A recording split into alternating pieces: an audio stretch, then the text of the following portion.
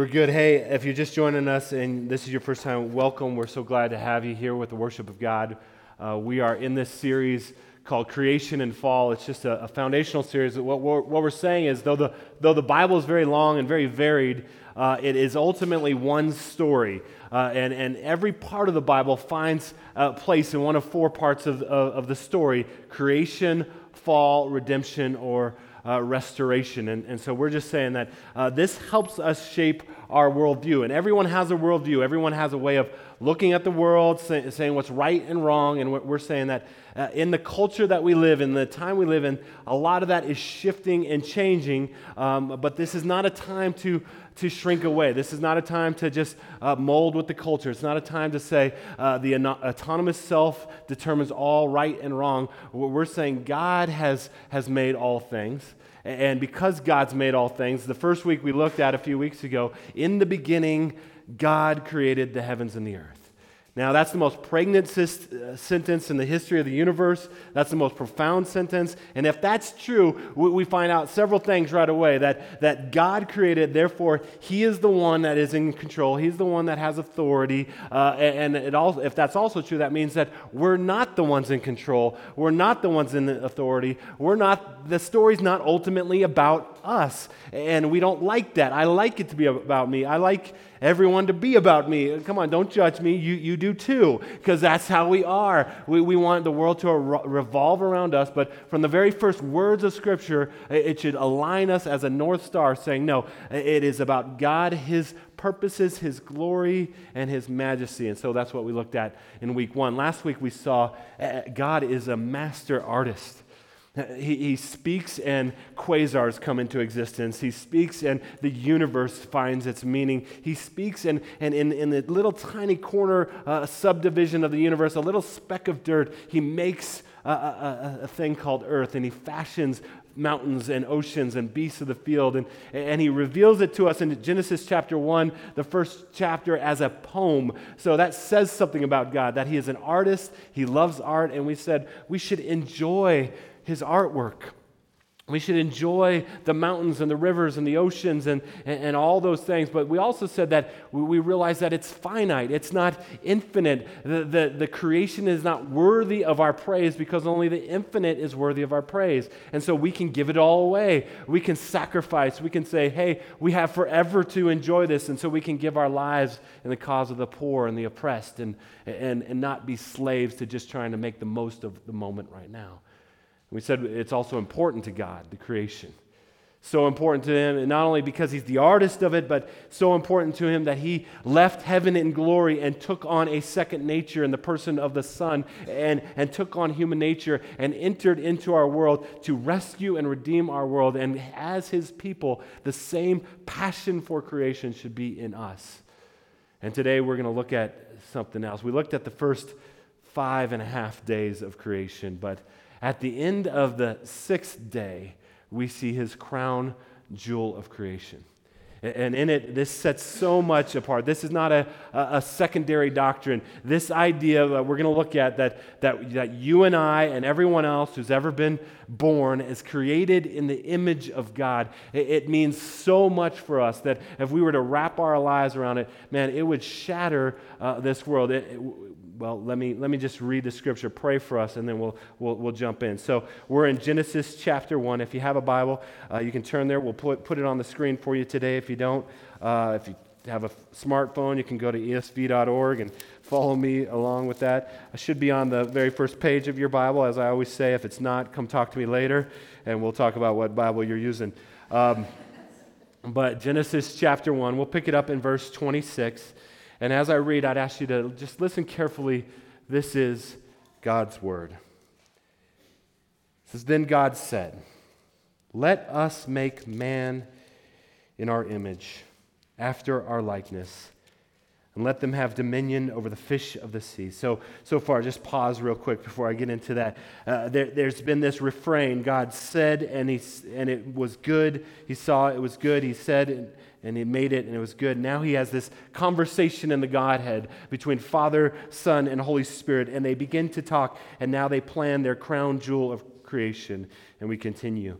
It says, then let them have dominion over the fish of the sea and over the birds of the heavens and over the livestock and over all the earth and over every creeping thing that creeps on the earth.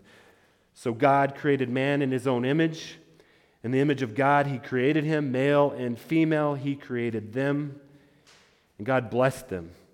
And God said to them, be fruitful and multiply and fill the earth and subdue it. And have dominion over the fish of the sea and over the birds of the heavens and over every living thing that moves on the earth. And God said, behold, I have given you every plant yielding seed that is on the face of the earth, and every tree with seed in its fruit. You shall have them for food. And to every beast of the earth, and to every bird of the heavens, and to everything that creeps on the earth, everything that has breath of life, I have given every green plant for food. And it was so. And God saw everything that he had made, and behold, it was very good. And there was evening, and there was morning, the sixth day. This is God's word. Jesus said, heaven and earth will pass away, but what you just read never will. Let me pray for us once again, just as before we dig into this passage. God, we come before you once again needing to hear from your Spirit and not from me. And so I pray, Lord, that you would remove me from the way, Lord, that you would guard my lips and my mouth from error, and that you would say that which would bring much glory to you, that truth would be presented, grace would be presented, and all that you are in this passage would be presented. We ask in Jesus' name. Amen. The doctrine of the Imago Dei. I don't have my clicker on me. Oh, you have it. Thank you. Appreciate it. The doctrine of the Imago Dei, or the image of God. Imago Dei is Latin for image of God, and so that's what theologians refer to it as. It is that God has impressed upon each person his image, and we'll talk about what that means and what that doesn't mean, but again, this is a central issue that falls all throughout Scripture, from creation, fall, redemption, and restoration. This is not a peripheral issue. This is a central issue. This is an issue that is crucial for the survival of humanity, because God created us to live in such a way to elevate and value the Imago Dei. Where the Imago Dei is elevated and valued, people find their purpose and meaning, marriages thrive and flourish, families flourish, cities flourish, civilizations flourish, and the opposite is also true. Where the Imago Dei is not respected and is trampled upon, we see chaos, destruction, broken down families, broken down individuals, and broken down civilizations. For the last 1,700 years, the doctrine of the Imago Dei has been lifted up as a primary motivator for civilization, at least in the West. But it wasn't always the case. As we'll see in this passage, Christianity and the doctrine of the Imago Dei was not always just assumed as it has been assumed and now is being cast off in our culture, but there was a time when Christianity was on the margins. And let me just say that Christianity in the margins of society does very, very well, by the way. All you need to do is look at the past 50 years in China and see the church in China explode with the glory of God and saints coming into the church. But before that, all you needed to do was look at the first 400 years of our history. Christians were not just automatically welcomed into culture. They went into a pagan Greco-Roman culture that hated the ideas of Christianity, hated all the things that Christians said, but the Christians persevered. They were mocked, they were persecuted, they were beaten, they were abandoned, they were thrown to lions, they were thrown to gladiators, they were absolutely ridiculed. You know, the very first graphical image we have to depict Jesus on the cross is a mockery of Christianity. It was found in a cave in 1856 in the hills outside of Rome. I got a picture of it here. Let me see here. I think that's okay, so you can't quite see it here. I'll pull it out here. Okay. So some kid went up into the hills of Rome, and the cultural air that the Romans were breathing were the biggest idiots in this town are the Christians. I mean, they're so repressive in their sexual morals. They're so repressive in their morality that they reject all of our gods. They say there's only one God, that they're immoral. They have these love feasts, they call them, and they eat the body of their leader, and they drink the blood of their leader. They're wicked people. And so probably some teenager went up into the hills and he was carving about this thing, and it says we'll just say Alexamenos Sabete worships Theon, God. So Alex worships his God. See, his God is on a cross. It's a jackass God. That's how they depicted Jesus, because he was a fool. You're going to worship the guy that got crucified. Do you know who gets crucified? The worst people, the biggest, the murderers, the thieves. Christians are fools. And this was the cultural air of Western civilization for the first 400 years after Christianity. But we'll see.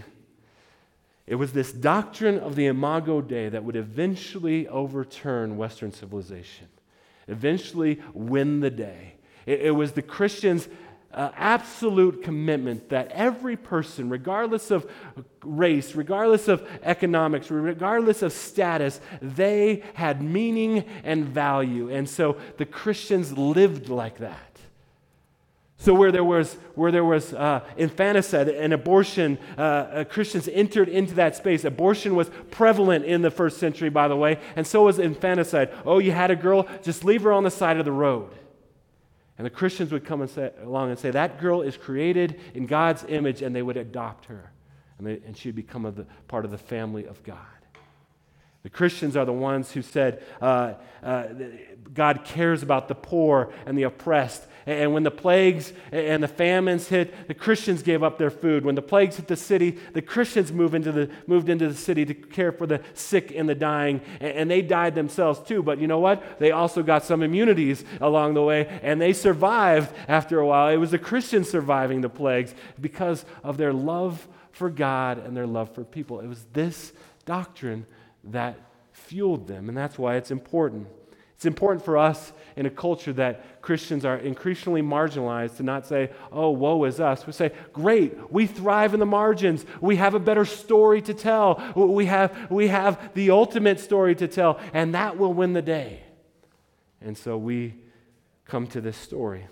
In a world that says, you are your own God, you determine your own right and wrong, we have a better story.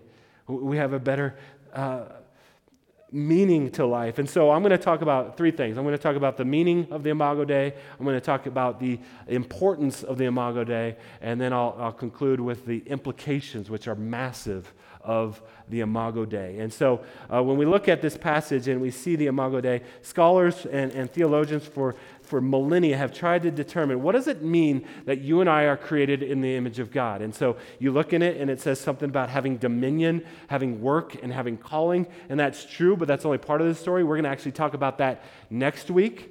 What that means as image bearers to have a calling and have work. It means something about our maleness and our femaleness. That has something to do with the Imago Dei. We'll deal with that in 2 weeks. But today we're just going to look at a 30,000-foot view and begin to enter in a different narrative into the story. Our world is confused. Every day you can turn on the news or pull up some news feed on your Facebook thing and just see it's a time of mass confusion that no civilization in the history of the world has faced like we've faced in the last 10 years. Here's an example. You want to sign up for Facebook today? Go ahead. It'll ask you your name, it'll ask you your age, and then it'll ask you, are you male or female, or 70 other qualifiers. No one 10 years before in the history of humanity would have ever wrestled with that question. But our culture is wrestling with that question. Are there 72 different genders? And is that where we're at? Well, this passage would say, actually, God speaks into that. And what he speaks into that is good and clarifying and helpful. But the Imago Dei, some people say, well, it obviously doesn't mean the image of God. We know that. We know God is spirit. We know that there's not some 6'2" dude with a long white beard in heaven somewhere, and we're made in his image. We know that from Scripture. So it must mean something else. It must mean that we have the communicable attributes. So we have the ability to love and to reason and to have courage and bravery and all these things that the other parts of creation don't have. And I say that's part of it, but that's not all of it, because even those that don't have those capacities, mentally handicapped, the unborn, the infants, the old and senile, even if they lose those capacities, they still have the inherent worth of their Maker in them as the Imago Dei. So it can't just be capacities. It's got to be something more. I want to suggest it's two things. Two things that we're going to look at is this, that we are called to be representations, and I think I have that up here, representations and reflections. Let me talk about representations first of all. You see this in the ancient Near East, when a ruler would conquer a territory, he would set up icons or statues that represent himself, so that the conquered territory or the people would say, even though Caesar's not here, here's an image of Caesar, and that reminds me of who's the sovereign one, who's in control, who's in charge. And so the first thing we see in this passage is that human beings, all human beings, are meant to be representations. We are the viceroys of the universe. Maybe you only know that from Star Wars, but that means we represent God's authority. We don't have the authority. We don't have the sovereignty, but as his image bearers, as his icons, we represent to the rest of creation who is in control, who's in charge. And secondly, reflection. We aren't God, but we, like a mirror, should reflect God, so that when people see us, they should see something of God. I read this quote this week that made me think of this. It says this, a guy named Peter Adams, he said this, "You remind me of someone I know." He says, now I know who it is. That's right. You remind me of God. That's what we're created for, as image bearers of God. But the problem, of course, is that the image has been veiled. It's been darkened by sin. And so we have a difficult time seeing it in ourselves, and therefore we have an even more difficult time seeing it in others, and we trample on the image of God, and it's an offense to their Maker when we do that. So let's talk about the importance of the Imago Dei. I'd say the very first thing about the importance of the Imago Dei, especially in our day, is this idea of our self-image. How do we determine our value and our worth? How do you know that you have inherent value, worth, and dignity? And every human being has that. It's the doctrine of the image of God. We have unique value as image bearers that nothing else in creation has. So in my family, in my household, here's a little rundown. It's me, my wife, 4 daughters, 2 dogs who are also females, and that's our household, okay? And so let's just pray for me on that. But nonetheless, so we got my wife, me, Rebecca, Zoe, Hannah, and Abby. I did that out of order. Sorry, guys. And then we've got Piper. She's 6 years old, chocolate lab. And then we got about a 6-month-old. 6 months, is that right? It came from them. Yellow lab named Mila. Now, let me just show you how we know innately value. Now, we love everybody. We love our dogs. We love our children. I love my wife. All those things. There's no question about that. But say a flood came to our town, or say my house was on fire, and in that moment, there was 1 or 2 that I couldn't save in that moment out of my wife, my 4 daughters, and my 2 dogs. Who am I leaving behind in that moment, right? It's not a trick question. Okay, yeah. Like you're torn between, is it Mila or Piper? I'm going with Piper because I got 6 years of history with her, and I'm sorry, she's young. It's okay. But there's some history there. But there was never a question. No one said, Jennifer, she's gone. No, why not? She cost me more money than the dogs. Or no one was like, Zoe. Yeah, obviously. If it was a matter of who made my life easier, I'm keeping Piper. Like, she's obedient. Like, she's there for me. Like, if it was just that. Now, that doesn't mean we don't love Piper. It doesn't mean we don't love Mila. And part of the image of God we see in this passage is that we care for God's creation. We love the animals, and we care for them. Any cruelty to animals is a twisting of the image of God, because we've been commissioned to care for them. But in that moment, if I walk into my burning house, and one of my kids or my wife is on one side, and my dog's on the other side, and I've only got one moment, if there's any hesitation in me in that moment, something's twisted in that moment. As a matter of fact, even if I come in and it's a stranger, or even if it's my worst enemy created in God's image, in that moment, if I'm not saving him and leaving my dogs behind, I'm not understanding the meaning and value of that person, even if I don't like that person, because they bear the impress of their Maker. And this is huge for us. And so we can say to everyone unapologetically, you have dignity, you have worth, you have value. It doesn't matter what color your skin is. It doesn't matter where you're from. It doesn't matter what you've done. You still have it because of the image of God. Augustine put it this way. He said, people travel to wonder at the height of the mountains, at the huge waves of the seas, at the long courses of the rivers, at the vast compass of the ocean, at the circular motion of the stars. So Augustine is saying everything we said last week. The creation is amazing. The mountains are amazing. The ocean is amazing. God's creation is amazing. And we'll travel long distance just to wonder at it. But then listen to what Augustine says. At the circular motion of the stars. And yet they pass by themselves without wondering. You see what he's saying?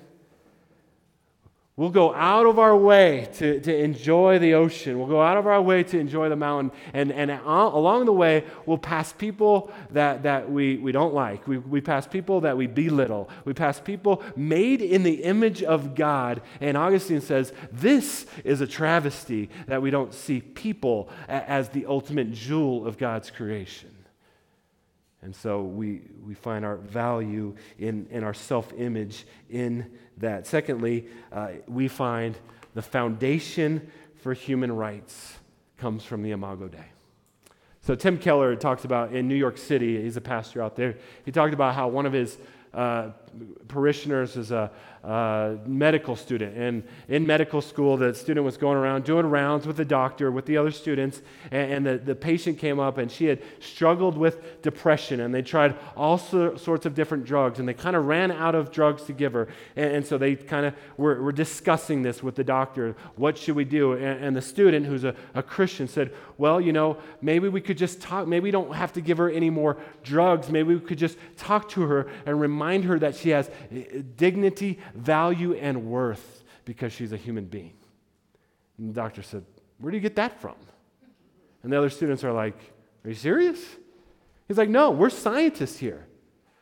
You can't say that she has dignity, value, and worth. Science doesn't say that. Science says that she's maybe more complex, but we can't just say she has dignity, value, and worth. Don't push your quasi-religious views on this woman. And everyone just kind of shocked. But you know what? He's right.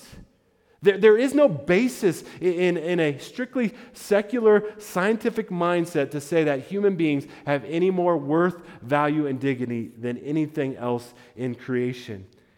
And so let me quote a couple atheists along those lines. See, now a lot of atheists, they want their cake and eat it too. So they don't want a God who has authority and control and dominion over their lives, who makes demand on their lives. But at the same time, they want to borrow the ethical capital of Christianity and say, people have worth, they have value, they have dignity. They want to have it both ways. But honest atheists know that's not possible. Listen to Bertrand Russell, atheist philosopher. He says this: man is the product of causes which had no prevision of the end they were achieving, that his origin, his growth, his hopes and fears, his loves and his beliefs are but the outcome of accidental collocation of atoms. He's just saying there's no scientific basis to give man any dignity or worth.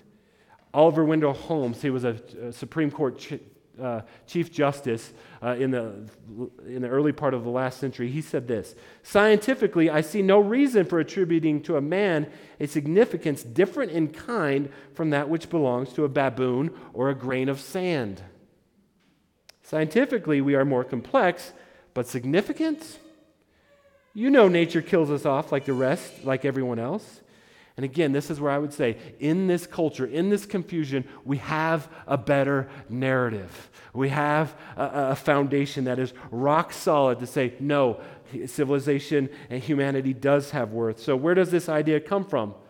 Well, some that they don't want to give any credit to Christianity. They'll just say, well, it's a Western civilization idea. Say, really? Prior to Christianity, did you know what the world was like there? You know what Aristotle said? Aristotle said some races were born to be slaves. They're too emotional. Their best hope is to be a slave. That's how they were created. That's Aristotle. That's Western thought. You get the same thing from Socrates and from Plato. And that's Western thought. And this happened for hundreds of years until the Christian idea won the day, the Imago Dei. It came through the church. Let me quote Nietzsche. Again, Nietzsche's most famous sentence is, "God is dead." German philosopher. Nietzsche bought into what's called nihilism. Nietzsche believed that there would raise up the Übermensch, the Superman. So a super race of human beings, and this is where Hitler got a lot of his ideas, by the way, would raise up and dominate the world. And Nietzsche had no problem with that. In fact, he said, let's get that going on. He said, but there's a problem, and the problem is this Christian worldview. Listen to what he says. Another Christian concept, no less crazy, is the concept of equality of souls before God. He says it's crazy, and it's a hindrance to the Übermensch rising up. He says this concept furnishes the prototype of all theories of equal rights. I mean, Nietzsche's just honest. He's like, man, if it wasn't for Christianity, we could just eliminate all the weak races. But Christianity says they're all equal before God. It's crazy, is what he says. Let me quote another atheist, just because I'm loving quoting atheists today, apparently. Derrida, French philosopher. He said this. He's an existentialist. He says this: the concept of crime against humanity is a Christian concept. And I think there would be no such thing in the law today without the Christian heritage, the Abrahamic heritage, the biblical heritage. Now, if you're an atheist, how awful do you have to feel to write that sentence? Do you gag a little bit? Does that come up like, man, I hate that. I hate the human rights. That comes from Christians. The whole idea of humanity having rights is a Christian idea. It came through the church. It was the church who won the day. And it's the church living this doctrine out that will continue to win the day. Let's look at some of the implications. There are many, and each one of these could be a sermon of themselves, but I will just give you the highlights. The first implication is love of God and love of people. So we have to raise up or elevate the doctrine of the Imago Dei because of our love of God and love of people. Jesus was asked, what's the greatest command? He said, Matthew 22:37, love the Lord your God with all your strength, soul, heart, and mind, and love your neighbor as yourself. And this is the whole law of God. So what is he saying? Is he saying two different things? I don't think so. I think he's saying one thing. I don't know anyone that loves God really, really well and just kind of trashes people the whole time. It's not possible. I don't know anyone that truly loves and values the image of God in people and has no love for God. It's one thing. And so our love of God and love of people. James says it's a tragedy, James 3:9, that men bless God with their tongue, and with the same tongue they curse people made in his likeness. He says it's a disconnect. It's a disconnect to treat image bearers with anything less than the respect and dignity that they deserve, because it's an offense to their Maker. There are no ordinary people. Listen to this quote by C.S. Lewis, not an atheist, was an atheist, but not an atheist anymore. He says this: there are no ordinary people. You have never talked to a mere mortal. Nations, cultures, arts, civilizations, these are mortal, and their life to us is to ours as the life of a gnat. But it is immortals whom we joke with, work with, marry, snub, and exploit, immortal horrors or everlasting splendors. He's talking about heaven and hell there. He says, this does not mean that we are to be perpetually solemn. We must play, but our merriment must be of that kind, and it is, in fact, the merriest kind, which exists between two people who have from the outset taken each other seriously. No flippancy, no superiority, no presumption. So, first implication is that we ask God to help us see the image of God in others, to see the image of God in our spouse, in our children, in our neighbors, in the cashier at McDonald's. She's an image bearer. He's an image bearer. And she's worthy, and he's worthy of our respect. Well, the next thing that is an implication out of this, of the Imago Dei, is abortion and infanticide. Again, Christians entering in the Greco world, abortion was prevalent, infanticide was prevalent, and from the very beginning, Christians had this idea that all people are created in God's image. They bear the impress of their Maker, and so they had to be for the life of the baby. They had to be. You just have to be if you believe in the image of God. And even scientifically, the argument is different than it was in 1972, Roe versus Wade. Scientifically now, we have sonograms and 3D sonograms, and you can see there's an image bearer in there. And so it's no longer a debate. There's no question is this a person in process? So the argument has had to change. The argument is no longer, well, it's not a baby, it's a fetus, which, by the way, is Latin for baby. It's not a baby, it's changed. They say, yes, it's a baby, but the life of the mother, regardless of whether her life is at stake or not, and her choices are more important than the baby's. They're elevating her choice over the Imago Dei, and Christians said, no, this can't be. This is an offense to a holy God. This is demonic, and it is murder. But let me just say this. There's only one kind of person in this room today. Sinners in need of God's grace. So if we hold the doctrine of the Imago Dei, we will fight for the rights of the unborn, and we will come alongside the women and the men that help them and say there is forgiveness, there is grace, there is mercy at the foot of the cross. You have value, you have dignity, you bear the image of your Maker. And there's forgiveness in that. And we believe the best way to find that is to know where you're at so that we can point you to Jesus. So, abortion and infanticide. The doctrine of the Imago Dei should shape how we think about and how we respond to racism and racial reconciliation.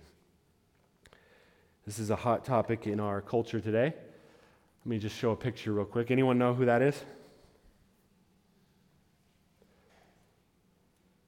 Okay. So every one of my black friends knows who that is. It's Emmett Till. Emmett Till was 14 years old when he left his family to visit other relatives in Mississippi. He left Chicago, went down to Mississippi, 1955, went into a store, apparently didn't understand the differences between Chicago and Mississippi in the 1950s, went in and had the audacity to talk to the married white woman, 21-year-old woman at the desk, and get his sandwich and go on. Well, some people saw him talking to her, and they told her husband, and they told another guy. Well, they went and kidnapped him, beat him mercilessly, dragged him, and lynched him. They were acquitted, found not guilty of doing it. The defense was, well, we don't know if that was really Emmett Till. We don't know if that was him or not. 1956, after the trial, they admitted to doing it, but because of double jeopardy, they couldn't be tried again. In 2004, they exhumed Emmett Till's body just to prove, yeah, this DNA is Emmett Till's DNA, and yes, it did. But again, every one of my black friends knows this story. In fact, my daughter was over at one of her friends' house only a few weeks ago, and this came up, and they taught her about it. So that became a symbol for them. They brought the body back to Chicago. His mother insisted that it be an open casket with his bloated body. Tens of thousands of people came and saw, and they said, this is an image bearer. This matters to God. and it should matter to us. I have two friends, Brandon Washington and, I'm skipping his name. Not Keita, but thank you, though. I appreciate you helping me out. Jonathan Dickerson, who was part of our gospel community. Both of them, large black men, both of them pulled over for no reason. Both of them had guns drawn on them and thrown on the sidewalk. One of them with their children watching. I remember Jonathan telling me through tears of the time that happened to him when he was driving near Heritage High School, a neighborhood I grew up near, a white neighborhood, pulled over, dragged from the car, guns drawn. He says, that's not uncommon, Mark. This matters to God. Now, don't get me wrong. I think the world of the police. I think the world, I can't imagine what they go through. I am a person, a white person who is, my natural default is trust the system, trust the system, trust the system. And my black friends are saying, have you seen the system? Have you seen how it affects us? We can't trust the system all the time, Mark. And so my best that I can do to them is say, I'm sorry, I can listen to you. I don't know what that means, but it has to do with the Imago Dei.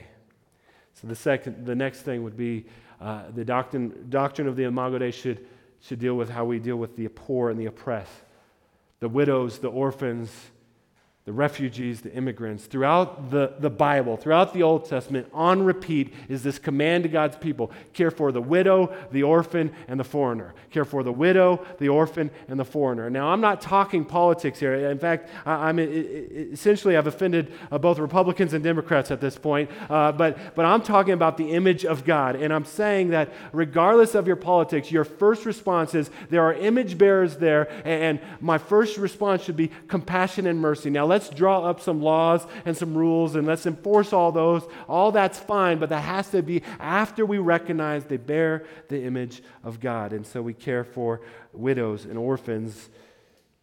They're image bearers. We care for them. Slavery and human trafficking. You know, UNICEF estimates there's 27 million slaves in the world today. That bear God's image. They are trafficked through Cambodia, Thailand, India, Nepal, America, Highlands Ranch. Yeah, my wife wrote a grant for that last year, talking about the human trafficking that's going on in our neighborhood. They work in rice mills and brick kilns, and they are exploited, abused, and they matter to God, because they bear His image, and they should matter to God's people.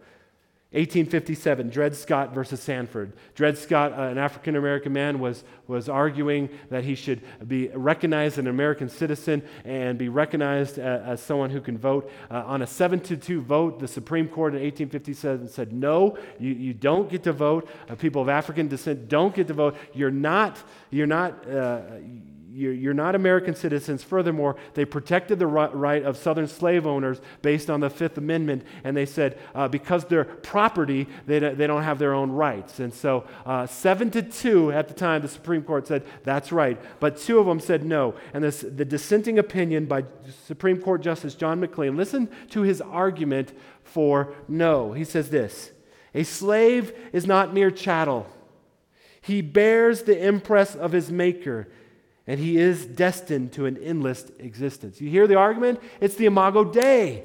It's the Imago Dei. It's the image of God. That's why we have to treat them with full dignity and respect. The image of God should shape how we think about gender equality.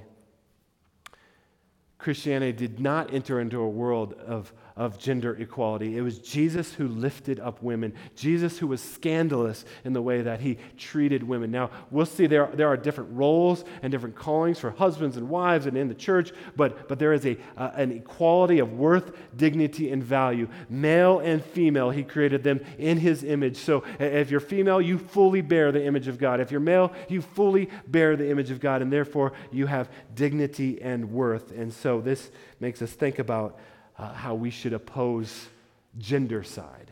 Let me read a quote from an article I read this week. It said, every year millions of daughters are strangled, suffocated, drowned, lethally neglected, or aborted simply because her family wanted a boy and not a girl. This is gendercide. This is wicked. This is demonic. And this should matter to us. Gendercide. It happens in America, by the way, too. Do your ultrasound. You're not having a boy. Well, it's your choice to crush that image bearer. And it's awful. This should make us shape the way we think about pornography and exploitation. We are consuming for our own pleasure image bearers and their depravity and their brokenness and their heartache. And it's wicked. If you saw them as image bearers and you saw yourself as an image bearer, you would not have that desire, but we do because we have sin in us. It should finally, I'll just close with this. It should shape how we think about church planning and world missions. The vast majority of the people outside these walls do not know Jesus as their Lord and Savior, do not know who made them, do not know that they were made with dignity and purpose. They breathe the cultural air that says they have dignity and purpose in the classroom and in the therapist, and then they go outside and they say, you're just an accident. You're just here by primordial ooze, and they're confused, but we have the answer, and that's why we believe in church planning. We want to plant churches that plant churches that plant churches that make disciples who make disciples who make disciples, because we want to bring people in right relationship with their Creator. The same is true about world missions. World missions is an Imago Dei issue. There are people created in the image of God who will not hear the name of Jesus, who have no access to the Bible, and we need to go. We need to plant churches. We need to share the gospel. We need to tell them that they have dignity, value, and worth. They were made in the image of God. And so we go. We give away our lives. We give away our money. We give away our time to do just that. This is an Imago Dei issue. But the problem is we have failed to represent and reflect God's image in the world. Sin has darkened that. We'll get to that in a few weeks, but we failed in our representation and our reflection. So where's the hope? Well, of course, the hope is in Jesus. Jesus is the ultimate, the preeminent, the perfect, exact representation and reflection of God. This is repeated throughout the New Testament. The ultimate meaning of what it means to be created in the image of God is revealed to us in Christ. So we look to Jesus. We turn and reflect Jesus. 2 Corinthians 1:15, He is the image of the invisible God. 2 Corinthians 4:4, Satan has blinded the minds of unbelievers so that they cannot see the gospel of the glory of Christ, who is the image of God. Hebrews 1:3, He is the radiance of the glory of God and the exact imprint of His nature, and He upholds the universe by the power of His word. Jesus said, John 14:9, if you've seen me, you've seen the Father. He is our model. He is our hope. He is our example. He is doing in us what we couldn't do in our own. He is forming Christ in the believer. Romans 8:29 says, those He predestined, He also predestined to form Christ in and make Christ come to the focus. So we turn to Jesus. He shows us perfect love. He shows us who God is and how we should love. More than that, He understands what it means to be an image bearer as He took on that additional nature. He understands what it means to have the image of God trampled upon. You know, he was betrayed. He was rejected. He was born in absolute poverty. He was a refugee for the first few years of his life. He was an immigrant as he came back into the land. He was a victim of attempted infanticide by Herod. He faced injustice. He was arrested, beaten, mocked in front of a mockery of a trial. He was lynched. He had His image torn so that we could have our image restored. And for that, we should respond with gratitude, with worship, and with praise. Let me pray for us, and then we'll come to this table. God, we thank You for the doctrine of the Imago Dei. Lord, every person here in this room right now has far more significance, value, and worth than any of us could ever fathom or imagine. But Lord, I pray that You'd remove the veil of sin. Lord, let us see the image of God in ourselves so that we can see it in each other. Lord, may this change us. May this change the way we think and act in the world to the end that Jesus is glorified and reflected rightly in the world, we pray. In Jesus' name, amen.